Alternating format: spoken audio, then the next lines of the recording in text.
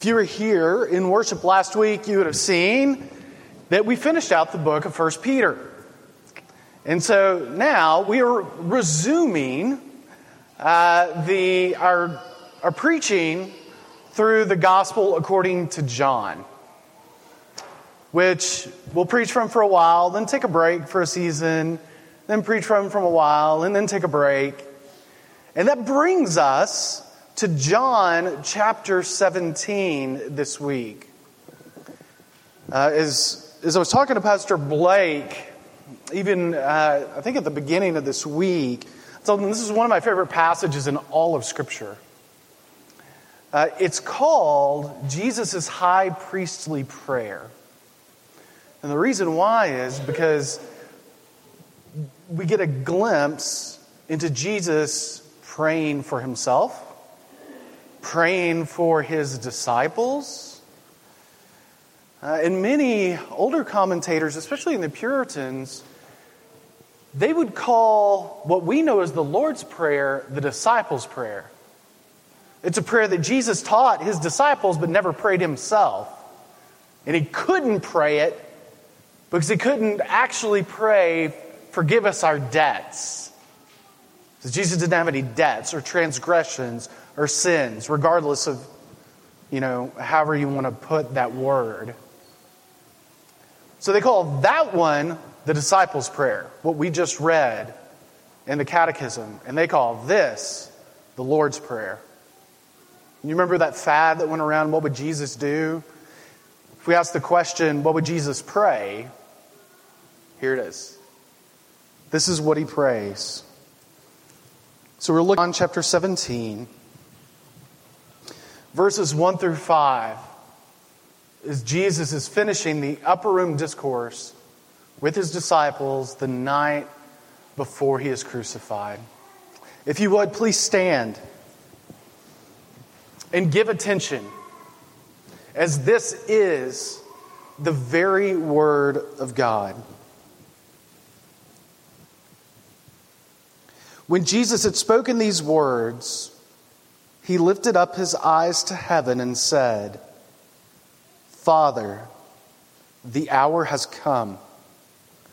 Glorify your Son, so that the Son may glorify you, since you have given him authority over all flesh, to give eternal life to all whom you have given him. And this is eternal life, that they know you, the only true God, and Jesus Christ, whom you have sent. I glorified you on earth, having accomplished the work that you gave me to do. And now, Father, glorify me in your own presence with the glory that I had with you before the world existed. This is the word of the Lord. Thanks be to God. You may be seated.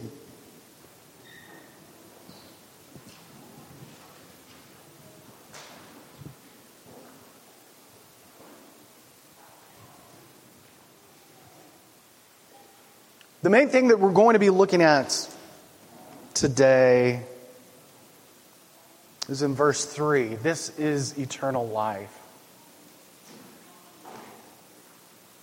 And even my wife and I both have very interesting stories about our understanding of eternal life. When I was maybe 12 or 13, I remember someone describing eternal life as endless golf courses.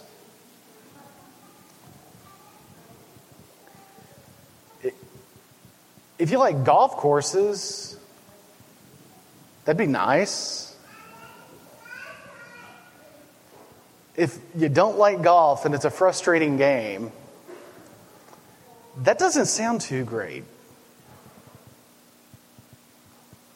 I remember thinking, that's almost as bad as eternal life being, a room with 100 cats in it. I mean, there's so many things that we could add to that list. The person who told me that she thinks that this is what eternal life is was a pastor. I'm so glad that pastor was wrong. Not because I enjoy seeing pastors be wrong, but simply because there's better things to do than play golf. Like be in worship. Yeah. Or my wife's version of it, which is 7, 8, somewhere around there. One day she sat her dad down and said, "Dad, I really don't want to go to heaven." It's like, "What?" "Well, yeah." And she goes, "Well, but I don't want to go to hell either." So I guess she was saying, "I really want to be Catholic." But what she said, "I don't want to go to heaven because it seems really, really boring." Because all the songs that we sing about, and she was raised in a Baptist church, all the songs that she sings about as a little girl is them walking down the road and singing and praising Jesus. And that's what eternity looks like. A slow walk singing. If you're a little kid, that sounds awful. There's 1,000 leaves, thousands and tens of thousands of leaves falling from all of these trees, and they want to run and play in the leaves. The thought of taking a slow walk down a road, hand in hand with Jesus, if you're 7 or 8 years old, that seems pretty boring. What's interesting is that in today's passage, we have a description of what eternal life is. And I suspect that to many of Jesus' hearers, and even to us, it's really quite surprising. And we'll get there.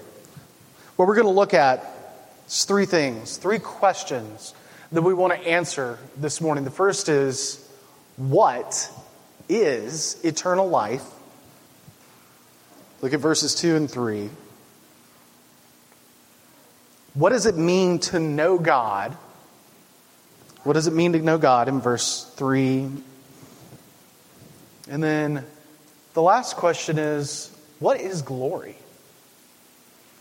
What is glory? Looking at verses 4 and 5. So let's start with this question, what is eternal life? The first thing that we know is that it's not prolonged life. We can think about a very, very, very long life. And because even the best of us, if we live over 100, you're beating the odds 10,000 times to 1. When we talk about eternal life, though, that's something altogether different. And it's not merely prolonged life.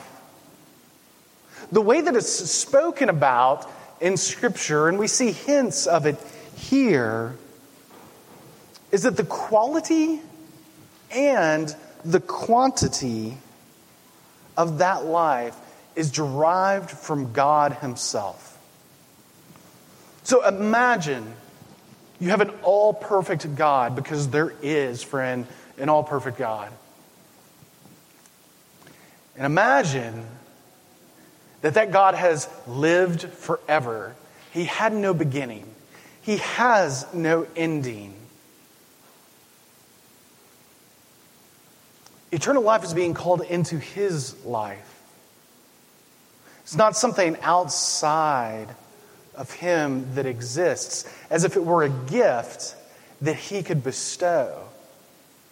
Eternal life looks at God Himself.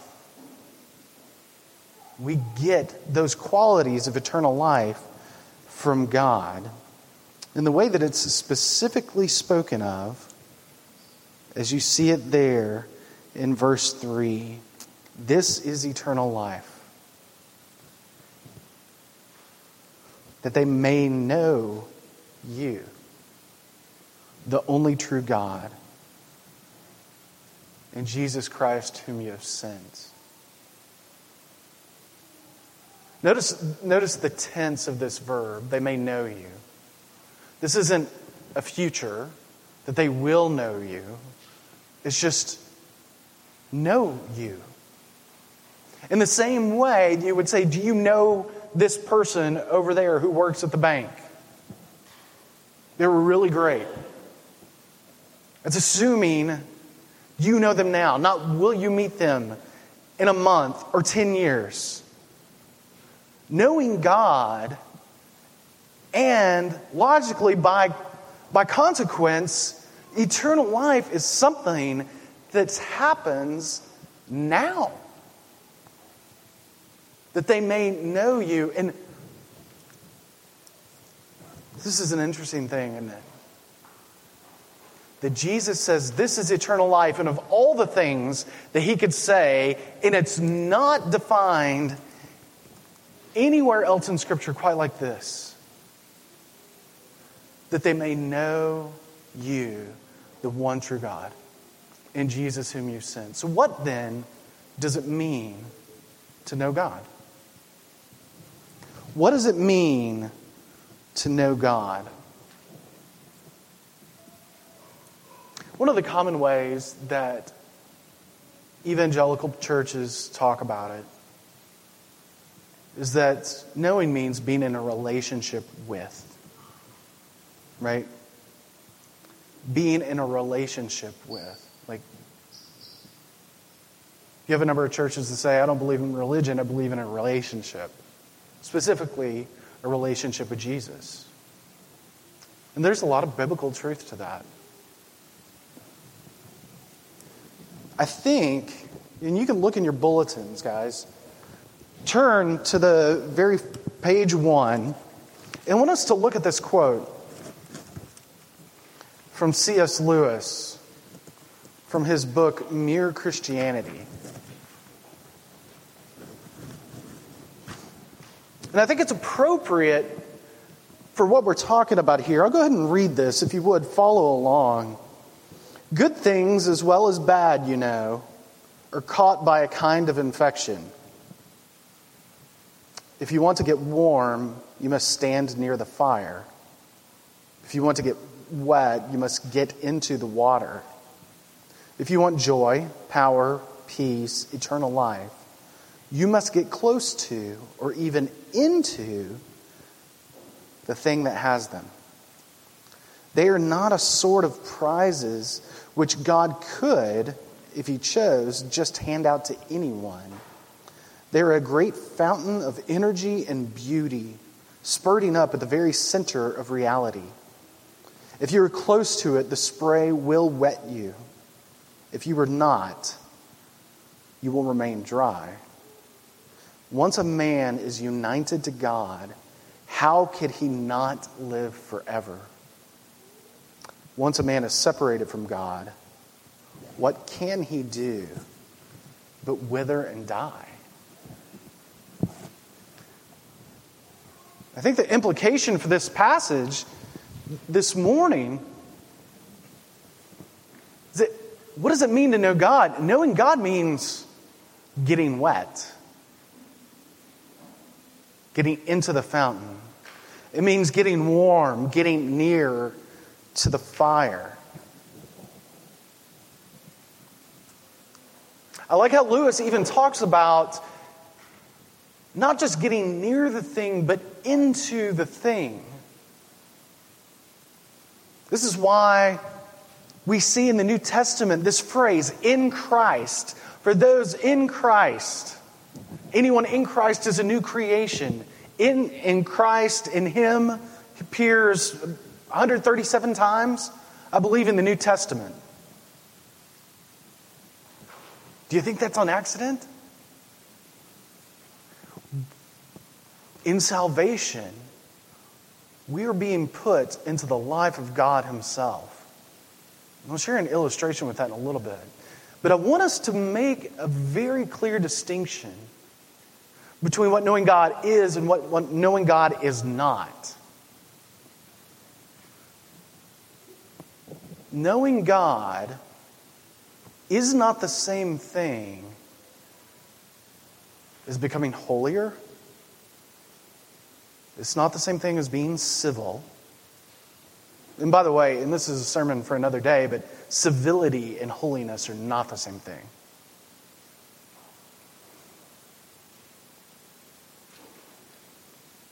And I've heard this passage preached in John 17, and maybe you have too, and the takeaway was, well, you have to try harder to know God. Do you see this impossible hamster wheel on that? Well, I think I know God. You got to try harder to know God. Well, I'm trying harder to know God. Yeah, but you could still know Him more. Well, but I'm trying harder to know Him. At some point, that ends, and you either know Him or you don't. It is a binary. It's 1 or 0. It's black and white.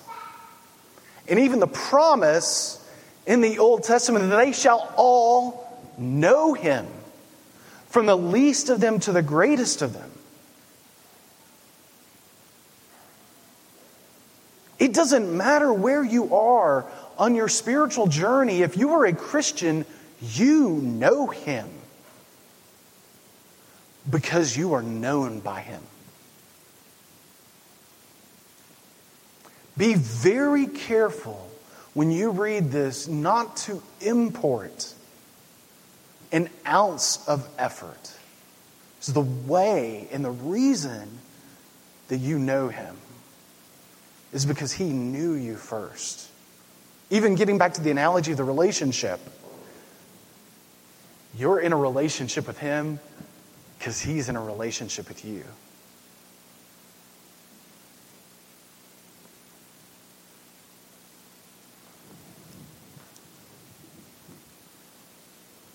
So what is eternal life? It's knowing God. What does it mean to know God? It means being in a relationship with Him. It means getting wet, getting in to the fountain.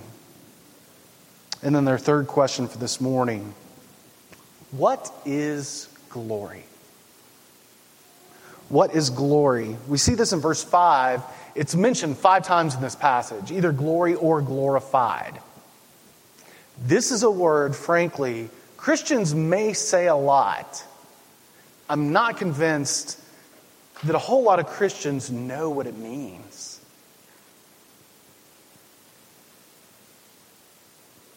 Even the Westminster Shorter Catechism, question and answer number 1, what is the chief end of man? The chief end of man is to glorify God and enjoy Him forever. What does it mean to glorify God?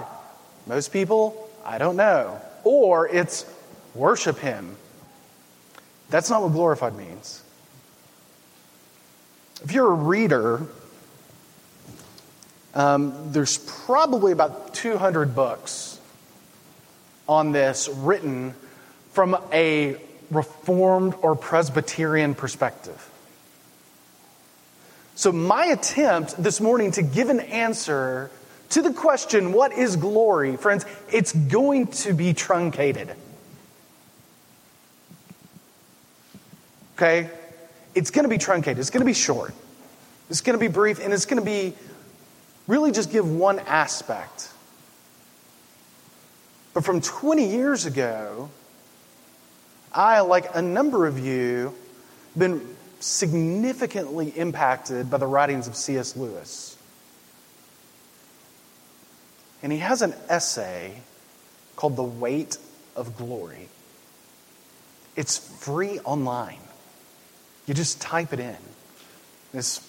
The one that I have is 14 pages, single-spaced. So he tries to answer the question, what is glory? And it takes him 14 pages, single-spaced. Let's see if we can get an answer really quick. What is glory? The first is, glory is being well spoken of God. Being well spoken of God. You see this implied in verse 1, Father, the hour has come. Glorify your Son, that the Son may glorify you. And how that is tied to Jesus in verse 4 saying, I glorified you on earth, having accomplished the work that you gave me to do. The things that Jesus is doing are causing people to speak well of God, to have God's name exalted. And Jesus here is saying, Father, glorify me. Have my name be exalted. He spent 3 years in ministry exalting the name of the Father. And now the hours have come for my name to be exalted. So that's the first. The second is, what is glory? I think in this passage, it's hinted at, but not nearly explicit, but glory is being united with beauty. And where do I see that? Before the world existed, God in Himself enjoyed life and glory. I'm going to ask for my family to come up as volunteers.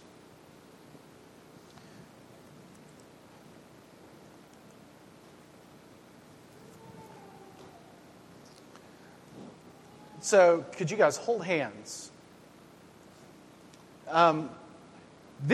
They represent the Trinity.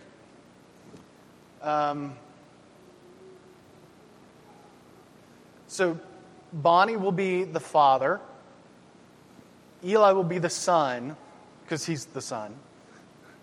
And Lucy will be the Holy Terror. No, I'm sorry. The Holy Spirit. So the Father, the Son, and the Holy Spirit. And so, from eternity past, and this is what Jesus is talking about in verse 5, what you have is three persons in one God, fellowshipping, lifting each other up, their names being spoken well by each other. The Son is getting into the beauty of the Father and the Father of the Spirit, right? So you have a perfect God. By the way, if God were unipersoned, for instance, if it were just Bonnie, you can picture this, from eternity past, that would be an awfully lonely and needy God. Okay? But a triune God in three persons is perfectly happy. The triune God creates. I'm Adam. Or any man. Okay? Now, how do I get into that? Right? How do I get into that? It takes the redemption planned by all three. But it also requires outward facing. And so the Son, drop your hands, in a way turns his gaze from inside to outside. And turns the gaze to me. While I was still a sinner, we saw in Romans 5, Christ the Son died for me. And He was raised for me. And Jesus is calling them mine. These are His. He is the intercessor for Him. That's why this is called the high priestly prayer. And what the priest does is to take the people and represent them to God. And so what he does, as it were, is wrap his arms around me, turn me, and gets me into the very life of God Himself. And not just me, friend. Anyone who is in Christ. You have been brought in to the intra-Trinitarian life, where there is eternal life and there can be no other, where there is glory and there can be no other. All right. Y'all can sit down. Thank you.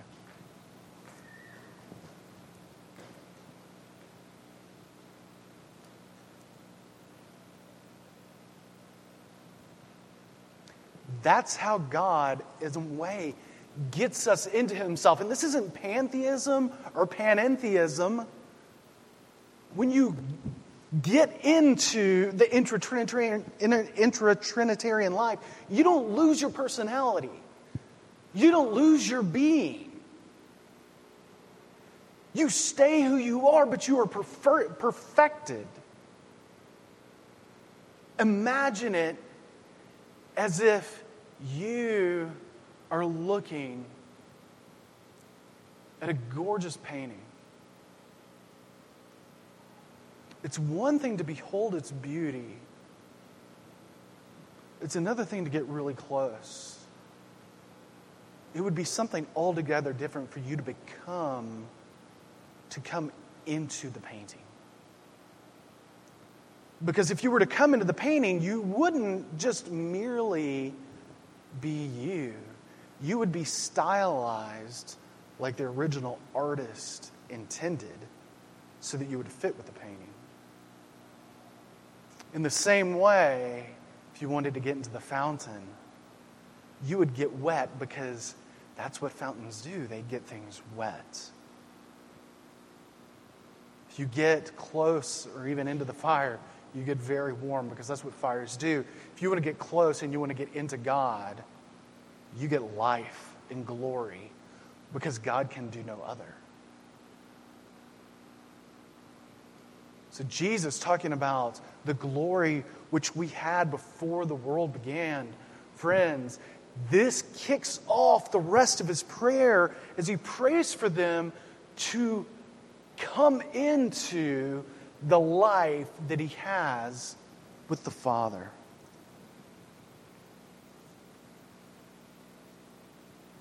And being united with beauty, just quickly,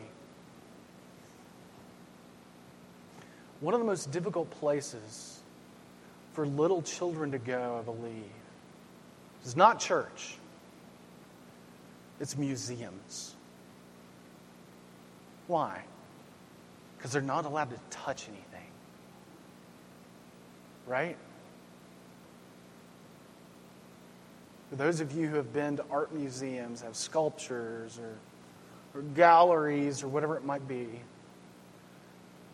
if it's really, really nice, there's some sort of glass or protection over it.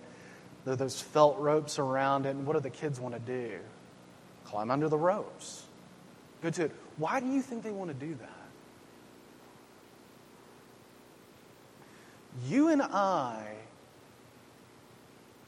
for years and years, we have been conditioned by rules